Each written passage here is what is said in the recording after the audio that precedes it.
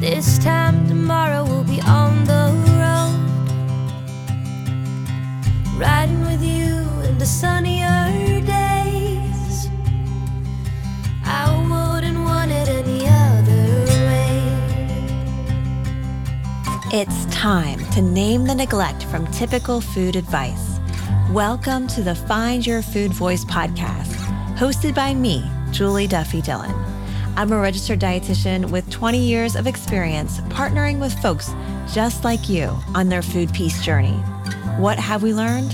Well, cookie cutter approaches exclude too many people, and you don't need to be fixed. It's not you. It's not me. It's all of us. Only together we can start a movement and fix diet culture. And we will.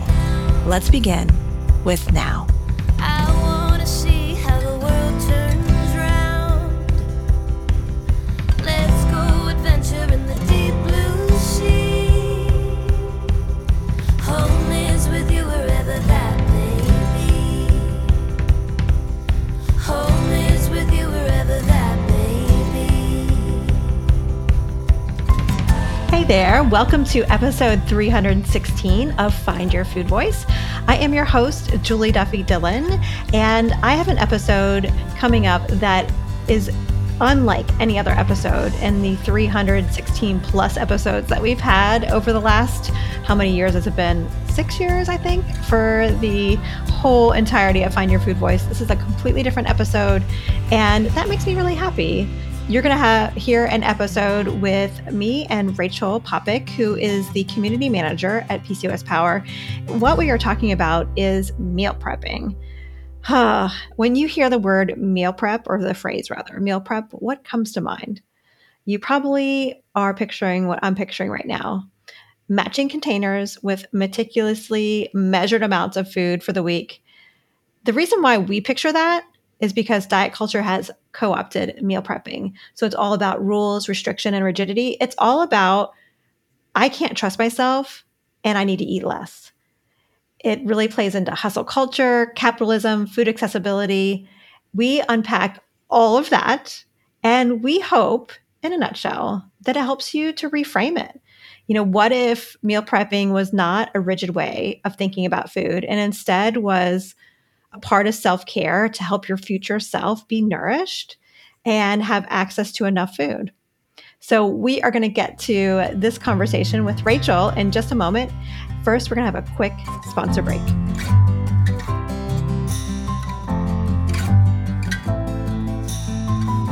This episode of Find Your Food Voice is brought to you by my Decoding and Demystifying PCO Carb Cravings webinar.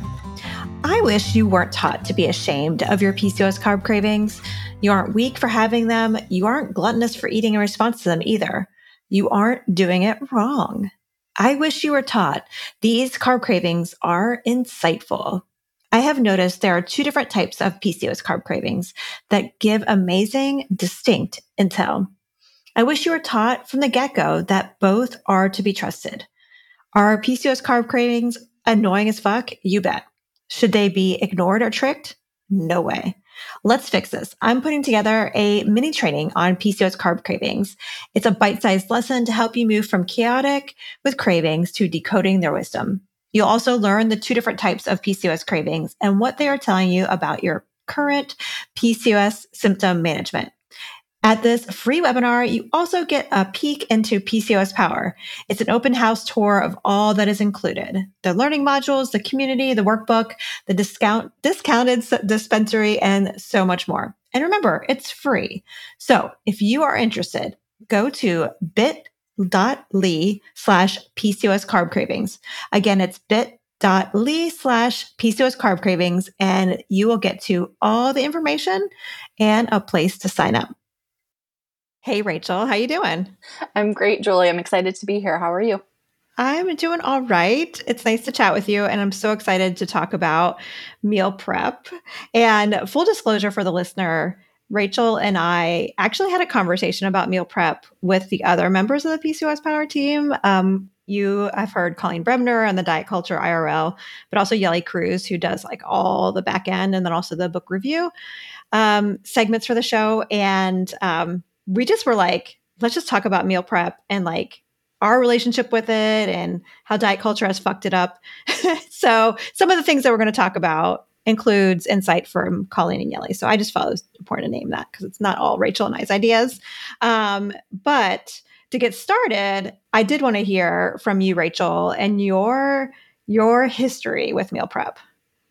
Yeah, of course. So I have a complicated history with meal prep, as I'm sure many people do. Meal prep is so entrenched in diet culture. I used to spend hours like methodically planning meals for the week so that they fit into like these arbitrary restrictions that I had like created, and like, you know, fit into these like little perfectly curated little like containers and stuff.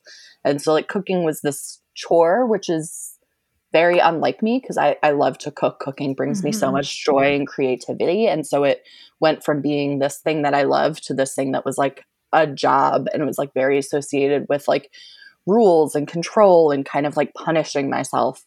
And as I like worked to loosen diet culture's like grip on me, I really rebelled against meal prep. I was like, that's like so diety. But then I also realized that if I didn't have enough food in the house, my default was to just like not feed myself, to like ignore my hunger cues, which again went against like the intuitive eating that I was learning. And so I started to kind of experiment with like, what can I keep in the house? How does meal prep look through this like new frame, one where I'm like trying to care for my future self instead of like punishing myself, one where I'm like making sure that I have enough food, like have enough food in the house for meals, for snacks. Always it looks like more food than I think it's going to. And it looks different every week at this point, depending on how much time I have to spend in the kitchen. But I always am intentional about doing something at the beginning of the week to set myself up for success. So I have enough food, so I'm taking care of myself. Yeah. So what I heard from all that is like you had a certain definition of meal prep, and it was to make sure that you didn't eat too much, that it was like controlling. Exactly. And you basically, as you started to like identify, oh, I don't want to diet anymore, that part of that diet was also the meal prep, which you didn't really go into it. But like one thing I know about you is like you said you love cooking, but like I know you love cooking. Like it's like probably one of the big things you're supposed to do in your life is to like be a chef. And like so like it's not like you just love cooking, but like you love cooking. It's So, like a central part of my identity.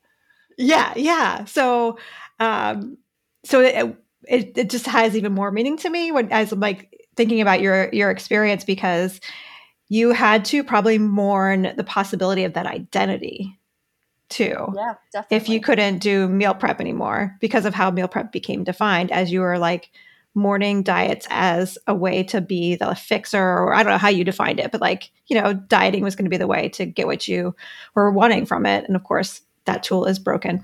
But what I heard you say though is that you basically came back to it by redefining it in your own way. Exactly. And yeah, you flipped it. And it was like, but also malleable. And it still is. Like it's still this like flexible kind of stretchy kind of thing. I don't know. Like it's not just like this rigid. And I'm picturing those like boxes that we think of for meal prep. It's not like the rigid square. It's actually all or any. And the other thing I hear too is like meal prep went from don't eat too much, and this will make sure you don't eat too much, to meal prep's going to make sure I have enough. Exactly. From like going from rules and restriction and like portion control to abundance and flexibility and adaptability and like care. Yeah. I'm so like, oh, how did that happen? Although as I say that, I'm like, I would imagine it was a lot of things that contributed to like that flipping the switch, or just like turning gently to look in the other direction and be like, well, wait, maybe I can do it in a different way, you know? Can you like think of anything that kind of helped that happen? Yeah, I think that the main thing, it was a lot of different things, but I think the main factor that contributed to it was in learning to like recognize hunger and fullness cues in a way that I like hadn't in my adult life, I was noticing like, wow, I'm hungry, but I don't have anything like kind of ready to eat. And so then I would just kind of ignore that hunger cue. And I was like, this goes against the kind of anti-diet principles that I'm learning. And I recognize that like something needs to shift here in order to be prepared to feed myself when I'm hungry. And so then I started to kind of experiment and look at like, well, what if meal prep wasn't what we traditionally think of it as, but rather just preparing enough food, and whether that be just like going to the supermarket on the weekend or having pre-made stuff around so that when I felt hunger cues, I could respond to them and feed myself instead of just ignoring them. Yeah. And I wonder if the listener heard this, but what I heard you say is basically it went to like a place of curiosity. Because I heard you're like, what if? And that to me is one of the most important parts of whatever non-diet tool you're kind of using, whether it's intuitive eating or mindfulness or whatever. Like, how can you help your brain, or however you like make decisions, come from a place of curiosity instead of, I got to just follow this rule? Because that's when like intuitive eating or any of those things become just another diet, you know? But, I'm looking at our notes here, and we had noted in our brainstorming session with Yeli and Colleen about hustle culture and capitalism and food accessibility. You want to talk about that part? I mean, that's like a big part. Yeah. I mean, I think so many oppressive structures that we talk about and that exist in our world are very tied into white supremacy and capitalism. But I think we were talking with Colleen and Yeli about how meal prep and diet culture really play into this also, like this hustle grind. Like you don't have any time to like spend a little time in the kitchen preparing food for yourself during the week because you're always like on the move and working really long hours and all of this stuff, and how kind of breaking that cycle also helps to break out of that hustle culture vibe, which is very harmful for most people. And so like that is a part of it. And then I think also like the food accessibility portion of diet culture that we don't all often talk about, but there's amount of privilege and accessibility that has to come along with being able to like meal prep in the traditional diet culture sense. And people, who don't have accessible like access to like fresh organic produce might feel like, oh, well, meal prep is just not for me because like what I have doesn't look like what's out there on social media. And really kind of breaking that down and realizing that like meal prepping can look different for everyone. Yeah. When I picture what I've been taught about meal prepping, I picture some kind of version of chicken breast with different colored peppers. Like I just picture that, you know? I picture chicken and broccoli. Yeah, chicken and broccoli would probably be my second one. Yeah. And the thing about food, as like generally as a population and of people, is like we all have different levels of accessibility. And especially if someone does not have access to produce like we're describing, they may have access to like canned vegetables, frozen vegetables.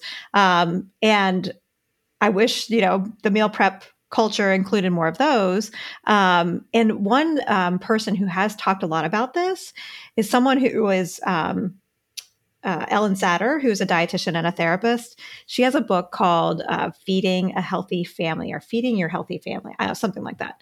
And I will be transparent, and Ellen Satter is not always someone I agree with because of how she talks about higher weight bodies. And she has a section in this book that basically is intended for anyone who doesn't know how to cook and wants to start having like family meals.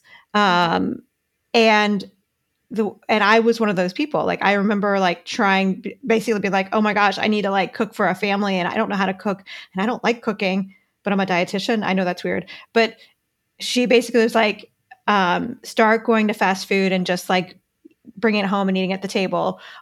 She would talk about getting, she had like these recipes that were all just from canned stuff, like canned everything in there, and teaching you how to do it.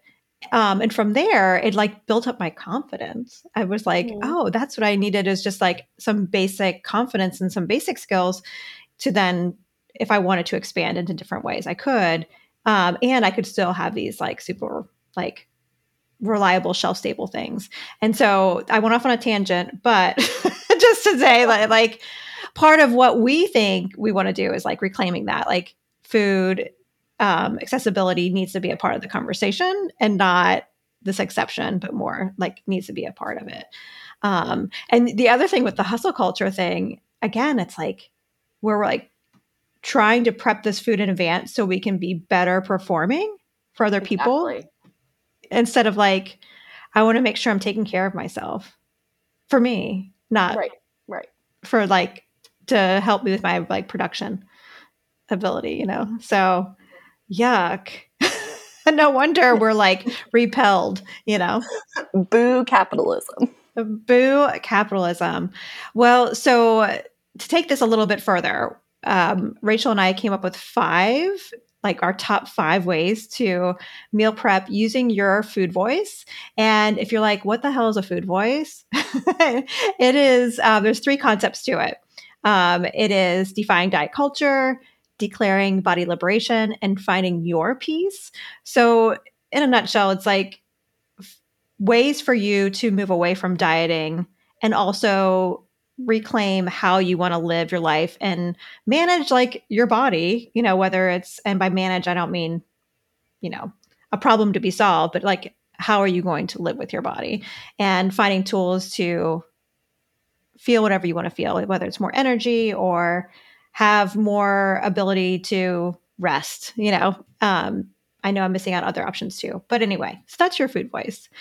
So the first of the 5 I have is prioritize healing. That is a big difference. That like when you were describing your experiences with meal prep, the prioritization was like, I gotta like have less. And I think that's what we all hear about meal prep. It's like a way to make sure that I don't overeat. Those were bunny ears that I didn't use even in real life. But like overeat is a word that makes like every cell in my body just like cringe. And prioritizing healing is a really great way to like help you have unconditional permission to explore meal prepping on your own terms. I don't know, what does that mean to you? Like if you prioritize healing in the meal prep kind of conversation? I think it goes back to, we were talking about switching meal prep to be this thing that kind of becomes flexible and adaptable and creative. And so like meal prep doesn't have to fit into those neat little containers. It will look different for everyone, and it will look different for you on like a weekly, monthly, daily basis. And so sometimes to me, like that means like, you know, realizing I have a really busy week ahead of myself. So I should probably pick up a bunch of frozen, ready to go meals that I have quickly to feed myself.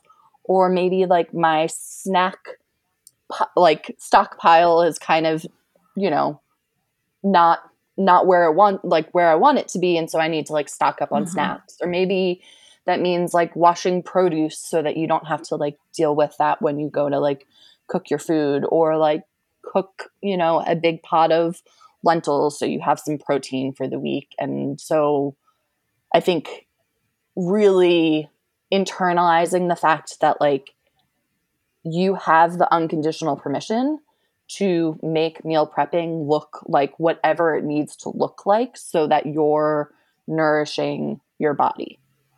Yeah, I often think about like, how can I succeed at prioritizing me getting enough to eat this week?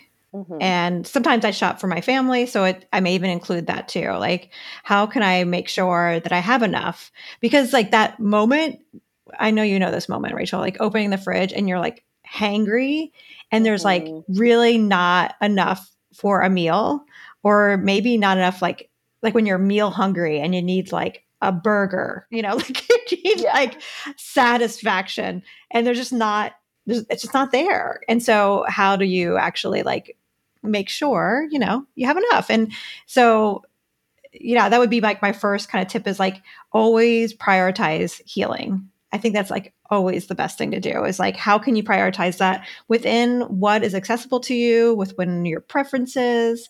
And we hope that you can be flexible with it. We hope that it can be something that like maybe just like rinsing off your produce so you don't have to do it the next day. Like what would help future Julie and Rachel have an easier time, you know? Yeah. So this kind of bleeds into the next one. The number 2 is start with the big picture, set yourself up to eat enough. And we noted here, sometimes the meal prep can be as easy as making sure that you have enough food in the house.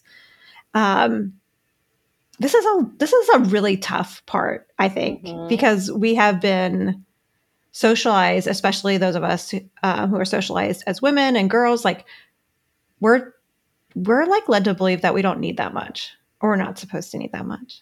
Totally. That's bullshit. It's such bullshit. And I think, I mean, when we were having our conversation with Colleen and Yelly, like we had this whole conversation around like that recognizing, and I'm now realizing all of our 5 like takeaways are, they all blend together a little bit. They do. They have a theme. They definitely have a theme. And that is like, we're told we don't need to eat that much. And that's not true. And like recognizing and learning like, wow, it's okay if I need a snack between breakfast and lunch, or a few snacks between lunch and dinner. And maybe I need a snack before I go to bed. Like, you don't have to only eat 3 meals a day. And so therefore, like, you need a lot more food than you think you do. And so when you go to the grocery store and you're really feeding yourself, and maybe you look in your cart and you're like, wow, this is like way too much food, know that it's probably not. Like, it's you need more than you think you're gonna need. Yeah, especially in the beginning. I think most of us are going to think we're buying too much. And what's kind of neat about this process is like the more you experience it, the more you're better able to guess how much you need. Yeah. Especially the more you like rely on yourself and you trust yourself and you have permission that's unconditional, then you just get better at estimating.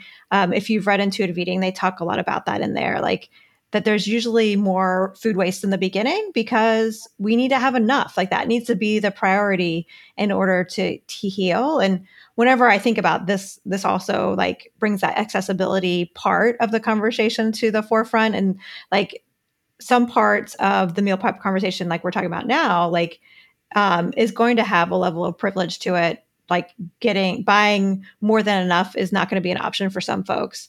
And you know, we just have to name that. And if there was like an easy solution that we could fit in a 20-minute podcast, then there would be no food insecurity. I don't know. Like, it's not, I think we did name it capitalism and hustle culture. Like that's it right there. But yeah, I think it's something that, again, like honoring that having some really shelf stable, lower cost foods is going to make this doable for everyone, and also may make it actually like accessible for many people. So yeah, we hope you have that. And also, like you noted here in the notes, so we haven't really said yet, I don't think, is that meal prep doesn't require cooking.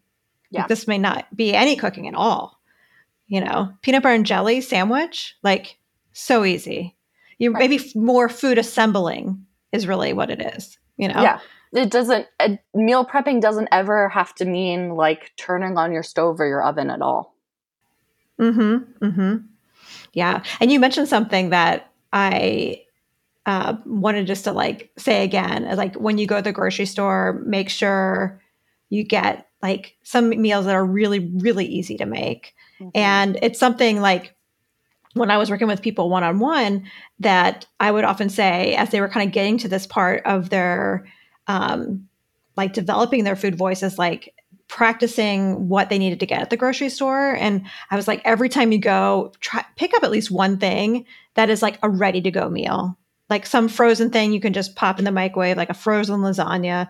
I don't know, just something that's like literally it will just take like 3 minutes, because even if your week looks like abundant space, shit always hits the fan. Yeah, it's Or true. you just may need a break. You may like nothing better to me than like I look at like what I have as dinner options and be like, oh, tonight can be an easy night. I like the frozen Trader Joe mini tacos are one of my Uh-huh. favorite things. I'm like, yes, I have these. Oh my gosh, that's so great. And I usually like have salsa, sour cream, and some avocado. I found some frozen avocado slices at Costco. So I'm like, just All set. It's all there. all set. It's all there. And maybe have some rice with it. And yeah, that's it. But anyway, so I just want to make sure I mentioned that. Like, it doesn't even have to include meal prep. And if you don't enjoy cooking like me, unlike Rachel, maybe that'll help make it more accessible to you as well. Like, you don't have to actually do the cooking. It's just like planning, really. Yeah. Anyway, let's move on to number 3. So the next one is about being flexible, which picturing the meal prep that diet culture has provided to us, nothing is flexible. It's like Pinterest, Instagram pretty, and they're like bento boxes or whatever boxes they're using. And again, it's chicken with some kind of non-starchy vegetable. And so it like has this one look. And so be flexible about how meal prep looks. Meal prepping will look different for everyone and can change from week to week. It can look different, So yeah, what do you think about that, Rachel? What comes to mind for you? I mean, so for me personally, the way I look at this is, I think about what's kind of coming up on the docket for me for the week ahead. And so, we've talked a lot about like stocking up on those kind of like ready to go things.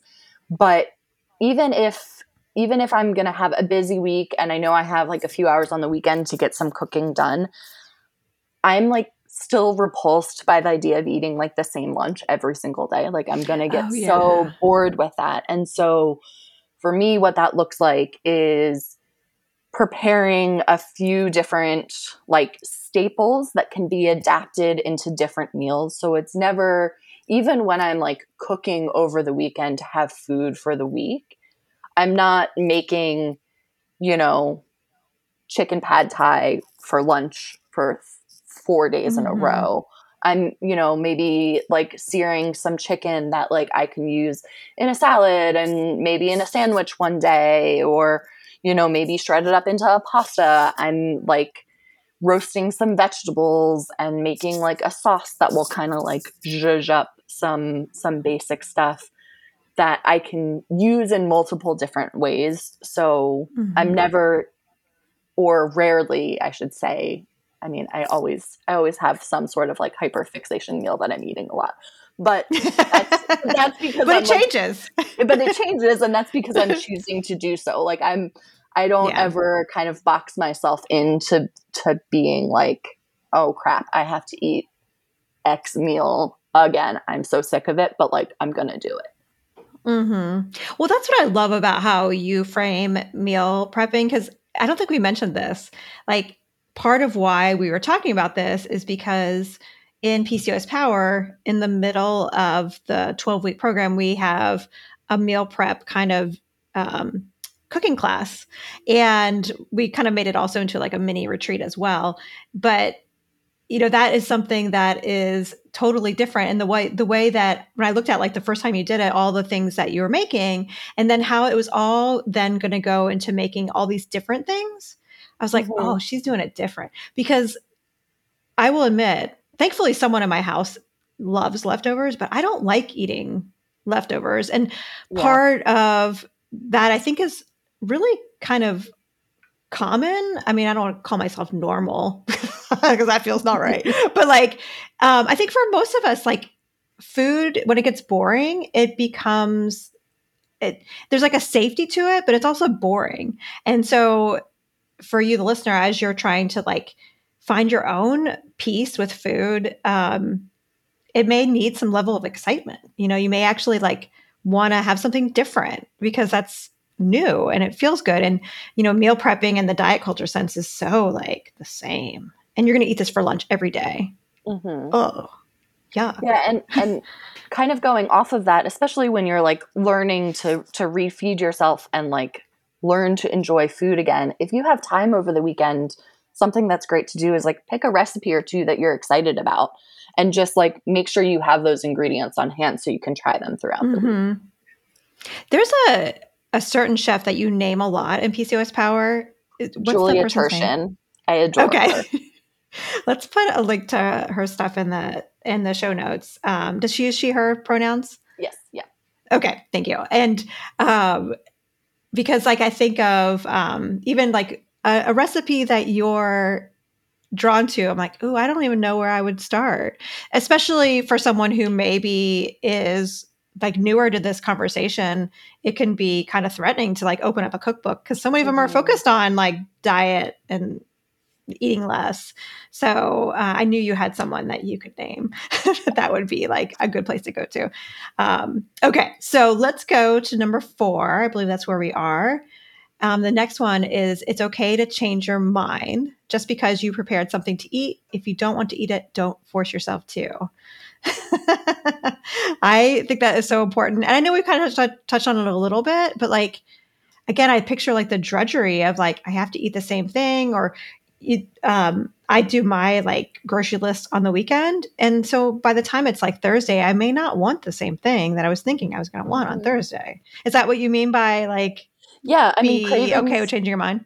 Cravings change. And sometimes even if I cook, like, I think I keep going back to a pot of beans as an example, because that's just such a staple in my life. But you like, dig those, I know. I do. But like, even if I'm eating them a bunch of different ways, I might still get to Thursday and be like, I really don't want beans anymore. Like, I'm really kind of sick of them. And learning that it's okay to not like force yourself to eat them just because you have them. And, I have a lot of like guilt that I hold around food waste. And we do have a massive food waste problem, especially in this country. But learning that also like, just because you're sick of a food, doesn't mean that it's like bad. And maybe you have a neighbor or a friend or a family member who's around who totally wants to like try something you've made. And that's also like caring for other people. Or, in Philadelphia where I am, we're super lucky that we have a bunch of local community fridges that are open 24/7 to people in the community. And they accept home cooked meals as long as you label them with the ingredients and stuff. So kind of to alleviate that guilt around not eating things that like you've already prepared. It's okay to do that every once in a while. No one's perfect. Like we're all going to have food waste, but also consider different ways that you can share those meals with other people. So you don't have to eat them yourself because you're sick of them, but you're also caring about someone else. Well, that's how I also figured out like some things I could freeze. And I just had to like experiment with it when I got sick of something. And because some things I would freeze and then I'd try to eat again. I'm like, oh, this is obviously not freezable. Yeah. But one of my favorite things is my neighbor, she'll text me every once in a while and be like, the soup fairy just left you a present on your doorstep. Cause she does that. She'll like make a huge pot of some kind of bean soup. She eats a lot of beans too. Y'all would really get along. And so she is, she's like, she asked me once, she's like, is it okay to like every once in a while leave you some if I've just like eaten to the point where I don't want to have them anymore? I'm like, yeah, I love that, So it brings me so much joy to get that text to be like, oh my gosh, thanks. Cause then for me, that's like dinner the next night. So like, I just have to heat it up. Anyway, so let's move on to number 5. And, with meal prep, the word meal is in there, but number 5 is a reminder that it's not just meals. It could also be snacks, because getting enough, especially in the beginning, it's going to be hard to estimate. And for many people, like snacks is the only way that they get enough food. And again, like when you're kind of newer to like trying out this non-diet way and trying to figure out what your food voice is, like You may sometimes not eat as much as your body needed at a meal and then realize like 30 minutes later, hour later, oh, wait, I'm actually like still hungry or hungry again. And so making sure you have the snacks that you need, I think is so key. Yeah. I don't know. What about snacks for you? What does that bring for you into like the meal prep conversation? I think for me, I am a person who lives with PCOS, and I have found that with like many people with PCOS, I need to eat more frequently than 3 meals. Like if I don't eat every 3 hours, like it really kind of throws my body into a whack, and like it doesn't feel great. And so for me, learning to like always keep snacks on hand and like, have them in every purse or like tote bag that I carry around, have them in the car, like have them all over the place so that I'm never without snacks is like really critical to me managing my PCOS symptoms. And I think diet culture really like has stolen snacking from us, which is a shame because there are so many delicious snacks out there. And so I think just even though we're calling this meal prepping, we are really, really also including snacking within that. And it's normal to have snacks between meals. Snacks are delicious. There shouldn't be guilt associated with snacking between meals. And think about the snacks that you want when you're planning your food for the week. Yeah. Yeah. Make that a part of it. Again, like how can you help your future self have access to enough food for the next little while? Because like only a nourished brain is going to be able to like take care of all this shit around us, right? We need to be fully fed. Fully fed? With maybe. Fuel. Food is Food is fuel. Whatever. Yeah, you all know what we're talking about. And yeah, so those are our top 5 ways to take back meal prep. And some of the things that I think are important that you just said there a few seconds ago about like diet culture has taken so much from us. Snacks. I was thinking vegetables, movement, and also meal prep. So we hope this conversation helps you to take back just like caring for yourself and nourishing yourself as a part of that, and helps it to be a little bit more accessible. Before we wrap up, any final thoughts or anything else that I maybe left out that we wanted to talk about? Just to say that I'm really excited that we're having a conversation about reclaiming meal prep. I think that it's not something that's talked about as often in anti-diet spaces, and I think it's an activity that can be pretty liberating. And so I hope you all as listeners, give it a try, see what it looks like for you, and remember, like it'll look different for everyone, but that is okay. Yeah, it is okay. Well, let's leave it at that. Thanks, Rachel, so much. Thanks, Julie.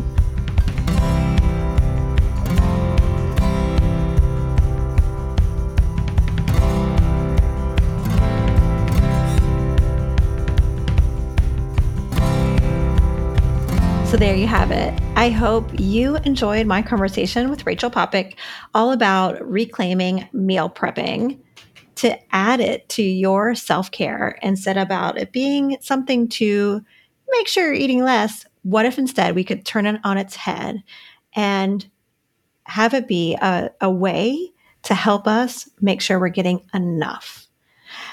We wonder how we're wondering how you experienced this episode. What did you think? Did we miss something?